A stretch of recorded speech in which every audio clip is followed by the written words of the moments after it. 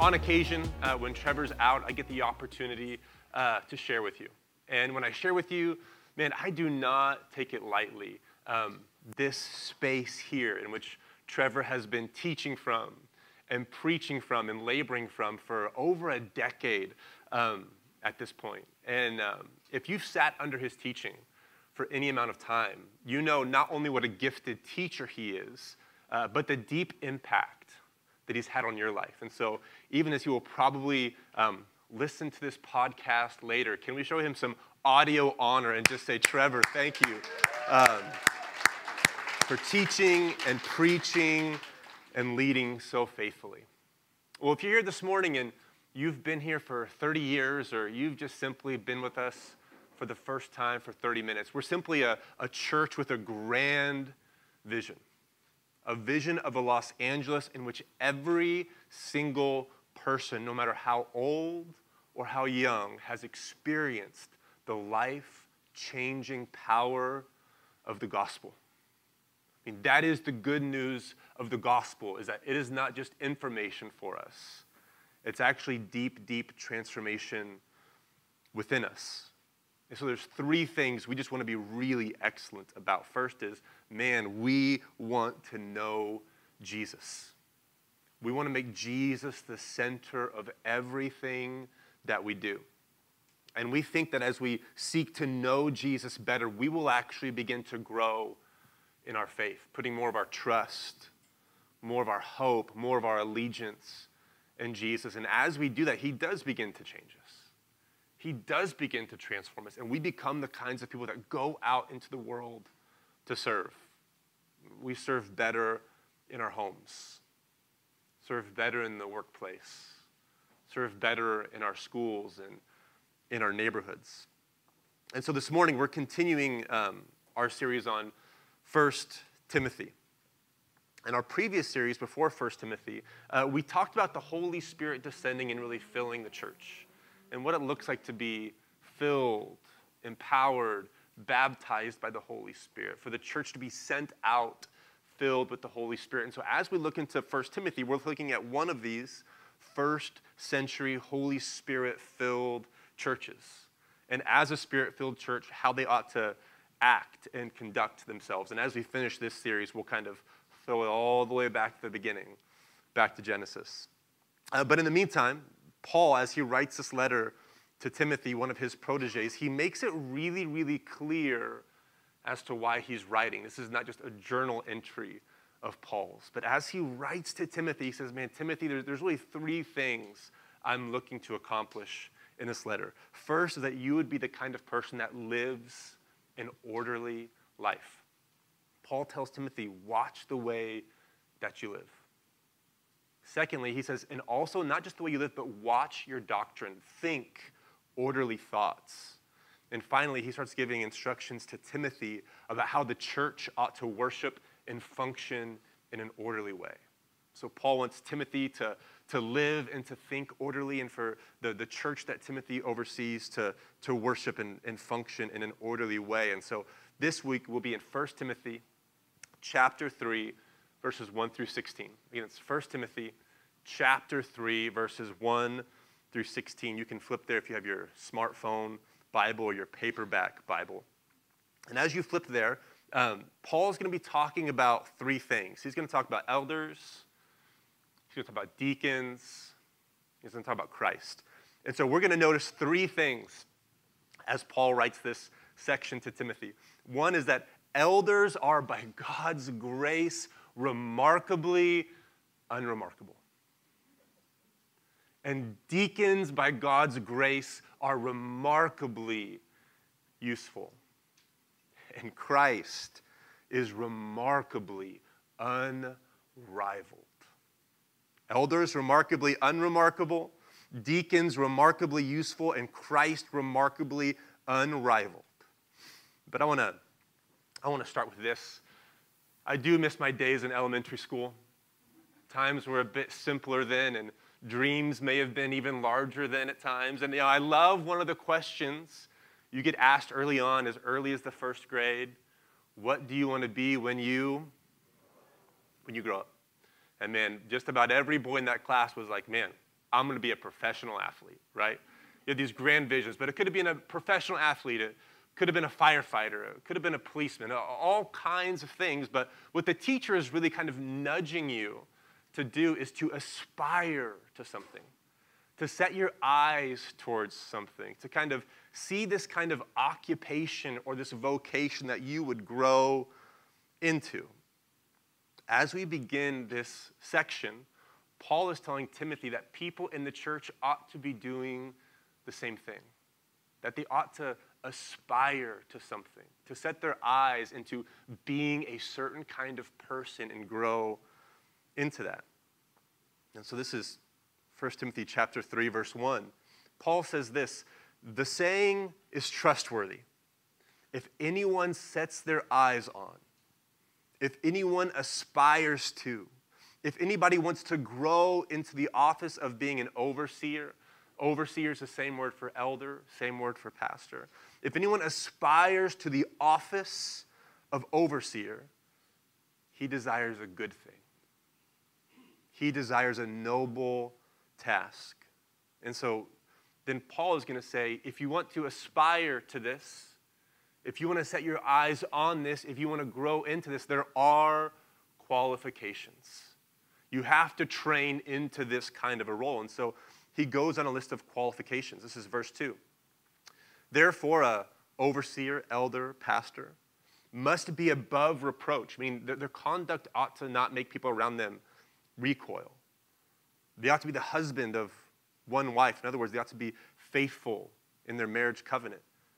They ought to be sober-minded. Earlier in Timothy, he talks about folks kind of being obsessed with things like genealogies and myths. And he says, no, I just want you to be sober-minded on doctrine. Have a steady, sound mind, not kind of chasing myths and genealogies. Be self-controlled. In other words, they don't have a hot head. Be respectable. When they walk into a room, they're stately. They're kind. They're patient with people. Be hospitable, willing to receive people in public spaces, whether it's, hey, come sit with us, or simply to receive people into their home. The door's kind of always open. Able to teach. In other words, they have enough grasp of doctrine that over a coffee at a Starbucks, they're able to teach someone who's newer to the faith about doctrine. And that space can grow into smaller groups and onward. But able to teach. Number 3, not a drunkard. In other words, they're able to drink in moderation if they decide to drink. Not violent, but gentle. Not starting arguments and being quarrelsome, but taming their tongue. Not a lover of money. In other words, they are generous. Verse 4, he must manage his household well, with all dignity, keeping his children submissive. In other words, training up his children in the way of the Lord. Verse 5, for if someone does not know how to manage his household, how will he care for God's household or God's church? In other words, there's this, it gets bigger, right? Manage your own life well. Then manage your house well. And if you can manage your life well and your house well, you begin to grow in this role of being able to help oversee God's house well, because God's house is the gathering of households to worship God together. He continues, he must not be a recent convert, or he may become puffed up with conceit and fall into the condemnation of the devil. Moreover, he must be well thought of by outsiders. Outsiders kind of see his life and say, man, I don't know a lot about him, but man, I think really well of that guy. And the way I see him work, the way I see him treat customers, the way I see him treat his kids and his wife when they come into the space. Verse 7, he must be thought well by outsiders so that he may not fall into disgrace or into the snare of the devil. Now, I loved this exercise that a mentor of mine, when I was younger, he was a pastor, mentor of mine, would kind of have me think about, right? And he would say, hey, Austin, I want you to think of the 5 most impactful sermons you've ever heard. And I thought about it for 5 seconds, and then 10 seconds, and then a minute. And I thought to myself, man, I've heard a lot of sermons. I don't know that I remember any of them. And then he said, I want you to think of the 5 people that have most impacted your life. This was a little easier. I know, okay, this person, that person. Okay, I think I've got about 5 people that have had a good impact on my life. And then he said, I want you to, so you got those 5 people. Are any of them famous? Are any of them Brad Pitt? Are any of them LeBron James? Are any of them any kind of celebrity that people would know? My response was, no. It's people like my dad. It's people like my mom. It's people like one of my pastors or a friend of mine's parents. They were very they're very ordinary people. The kinds of people that history will not write about in the future. And the odds are, if you go through that same exercise, you think about the 5 sermons that have most impacted your life, you're going to have a hard time remembering. If you think about the 5 people that have impacted your life, you can probably think of them now. And for most of you, it's not George Clooney.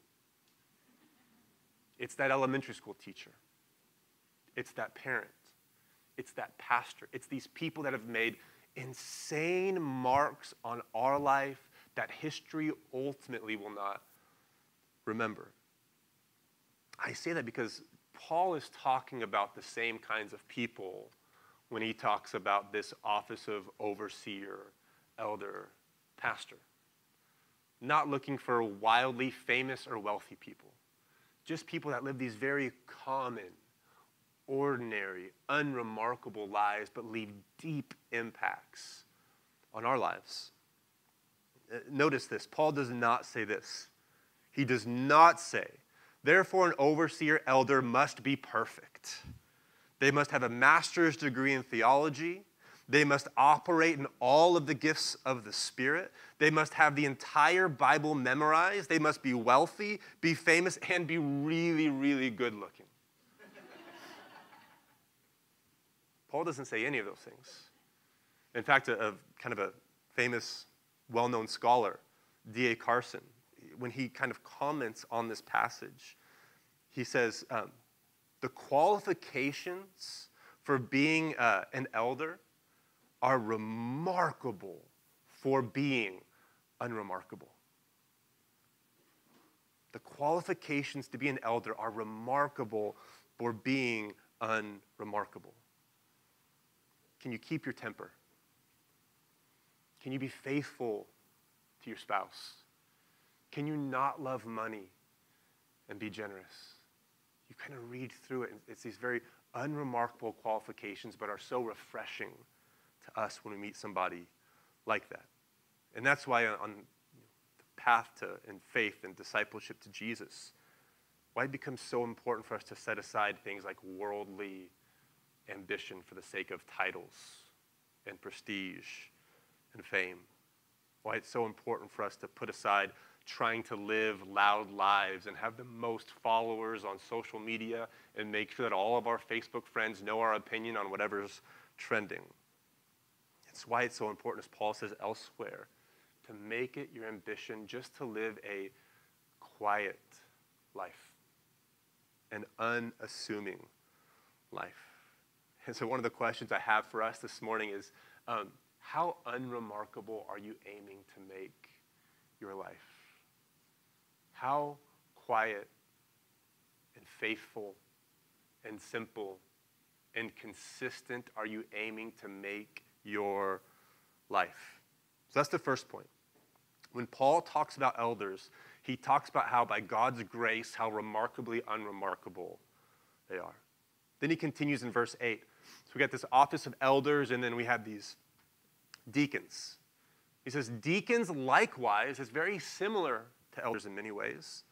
Likewise must be dignified, stately, respectable, not double-tongued, not saying one thing to some people and some things to another, not receiving something in confidence here and spitting it out as gossip over there. Not addicted to much wine. Again, if they decide to drink, they drink in moderation. They're not greedy for dishonest gain. They're hard workers, but they're not greedy for dishonest gain. Verse 9, they must hold to the mystery of the faith with a clear conscience. And let them also be tested first. There's a little bit of a push on them. Let them serve as deacons as if they prove themselves to be blameless. Verse 11, their wives, likewise, must be dignified, respectable, stately, not slanderers. They have control of their tongue, and also sober-minded, not getting caught up in genealogies and myths and astrology. Faithful, consistent in all things. Let deacons each be the husband of one wife. Again, there's this fidelity to marriage that's really important. Managing their children and their households well. Verse 13. For those who serve well as deacons, they gain a good standing for themselves, and also great confidence in the faith that is in Christ Jesus. There's kind of this office of elder that is designed to be people that just serve really well. In fact, that Greek word for deacon can also be just translated servants. This is what servants in the church look like. It's one of the reasons why, one of the things I love most about serving with this church week in and week out is we have a phenomenal group of people that when they show up at 7:50 in the morning, they're just saying, man, I'm willing to do anything, everything, and sometimes stand around waiting for people doing nothing. And it's incredible because when people kind of show up to do really what would seem like small tasks, like run cables in this room, or put together play gates in our wiggle room, or make coffee and wait 5 minutes for it to brew, set up banners on the fence or A-frames. If you were to look at everybody, it just looks like, man, we're just all serving this church together here on Sunday morning. And what's incredible is at times we have CEOs serving next to students. We have single folks serving next to families that have 3, 4, 5 kids. We have people that have just entered the marketplace, or people that are just looking for a job, serving alongside people that are deep into their careers. We have young, new believers serving next to people that have been following Jesus for 30, 40, 50 years. If you were to show up on a Sunday morning, while we don't have fully established this office of deacon just yet, we have many people deaconing. We have many people just serving the church. No matter their status Monday through Saturday, when they show up on Sunday, how can I help? What can I do? Where can I serve? It's an incredible group of people. And so if you're not serving on a team yet, man, I would encourage you, go to rc.link. Fill out that form to serve, because you will serve alongside incredible people that will invest into you and that you will be able to invest into. Shameless plug. Deacons are folks that serve well. I want to wrap up this kind of deacons are remarkable for being useful section with this quote by T.L. Johnson, kind of a New Testament scholar. And again, like D.A. Carson, he's commenting on these qualifications for the office of elder and the office of deacon, which are deeply similar in many ways. And when commenting on this list, he says, fidelity to one spouse, sobriety and hospitality. They may seem like trivial virtues to those that identify authentic faith with these momentary conversions. In other words, these big moments of baptism or these big moments of turning to the Lord. And ...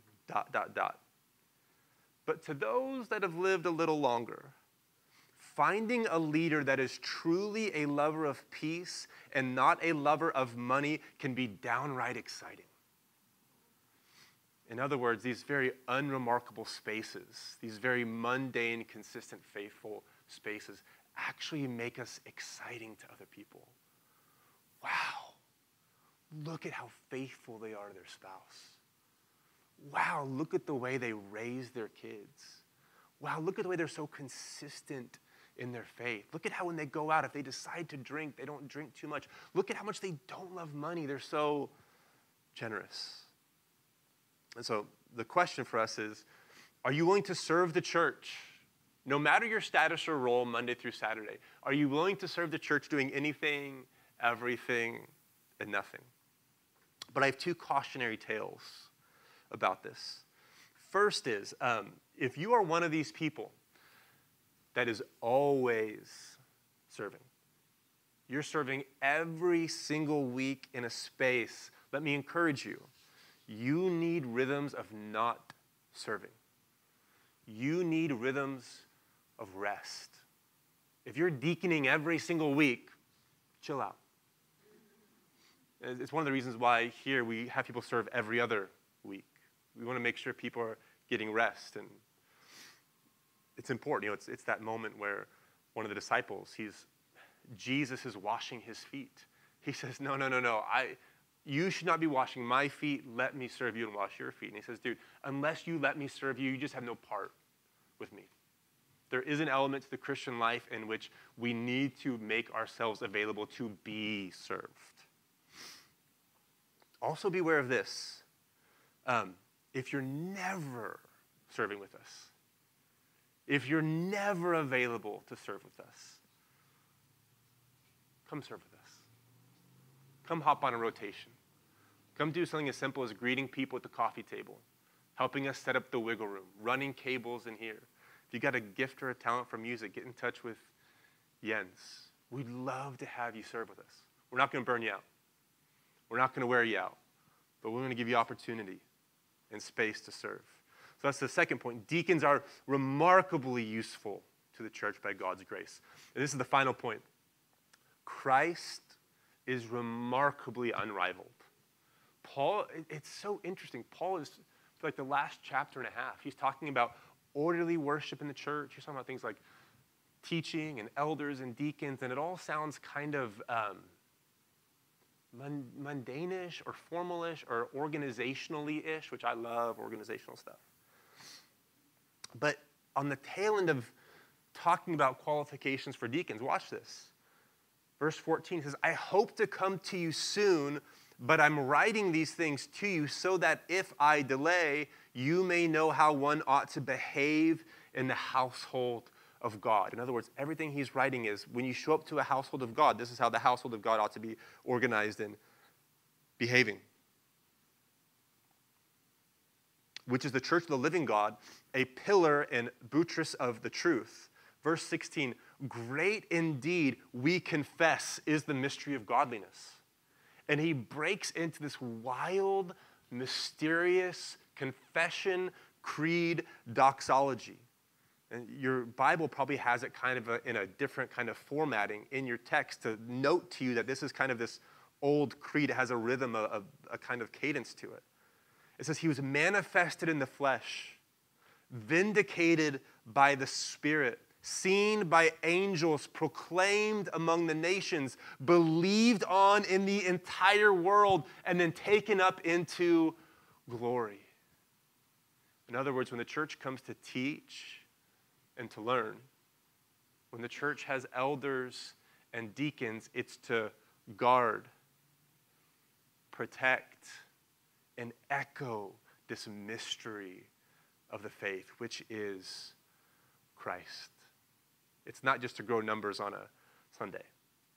It's not just to establish a holy huddle of people that are your best friends, but it's to week in and week out proclaim this great mystery. In other words, elders and deacons are given qualifications that are both unremarkable and deeply useful. Why? Because there's no qualification they could hold above the qualifications listed that would even allow them to hold a candle to the greatness of Christ. There's nothing that someone could do above and beyond what these qualifications are. No title, no amount of money, no job occupation, no political office that at the end of the day would help you to say, I've done something great. When compared to Christ, it all pales in comparison. The book of Revelation paints a little bit of a picture of this. This is the book of Revelation. And John is kind of having this revelation, and he's kind of hearing this voice, and I'm condensing this a little bit for brevity. It says, "In the first voice which I heard, speaking to me like a trumpet," meaning it was loud and blasting through the air, said, "Come up here, and I will show you what must take place after this." Verse 2, "At once in the Spirit I was there, and behold, I stood in heaven with one seated on the throne." There's one throne, and there's one seated on the throne. Verse 3, "And he who sat there had the appearance of jasper and carnelian, and around the throne was a rainbow that had the appearance of emerald. And around the throne there were 24 thrones, and seated on those thrones were 24 elders clothed in white garments with golden crowns on their heads." It is kind of this royal picture for these 24 elders. They get thrones and crowns and some nice clothing. Verse 10, "And then the 24 elders got off their throne, and they just fell down before him who was seated on the throne. And they worshiped him who lives forever. And whatever crown they had been given, they threw it off of their head at his feet, casting down their crowns before that throne, saying, 'Dude, worthy are you, Lord and God, to receive glory, to receive honor, to receive power. For you are the one that created all things, and by your will they existed, and they were created.'" In other words, when all this kind of comes to an end, and elders and deacons and sinners and saints are all gathered around the throne of God, it doesn't matter what status, what title you had here, everyone is face down worshiping God, throwing down their crowns, saying, "Nobody rivals you. Nobody compares to you. Nobody can stand before you." The church is structured and organized in this kind of unique way to show off the mystery of Christ, the unrivaledness of Christ, which causes us to remember the gospel as we come to the table of communion this morning. And so even right now, I want to invite those that are serving communion to come forward. And here's kind of the gospel as it kind of makes sense of, in this passage. We are creatures, right? Revelation talks about this moment in which it is Christ that created all things, and everything exists because of him. You exist because of God. You are not here by accident, but you were created by God. And even though we have been created by God, we have not lived our lives above reproach. We have not always been sober-minded.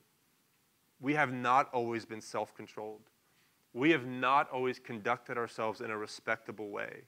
We have not always been hospitable, sober, gentle, quiet, generous, or faithful with the things that God has given us. But Christ is the one who has. Christ, God made flesh, incarnate into the world, is the one that lived a life above reproach, sober-minded, self-controlled till the end. Respectable, hospitable, sober, gentle, quiet, generous, and faithful with everything God had entrusted to him. Through God's design, this one who was righteous, who actually lived properly, became as one who was not righteous, died on a cross in your place, in my place, in our place, that we, when we come before God, we might actually be seen as having been righteous. So this morning, by God's invitation, you can be forgiven. And so consider this as we come forward to take communion this morning. That's why it can be said of Christ. And this is simply 1 Timothy chapter 3, verses 14 to 16. Christ was manifested in the flesh. He was vindicated by the Spirit, seen by angels, proclaimed among the nations, believed on in the entire world, and taken up into glory. When we come to the table of communion, we come knowing that it is this famous one that is known all over the globe that died in our place that we might be forgiven. So this morning, I want to invite you to come forward, receive the elements, and hold on to them, and we'll come back up and take them together.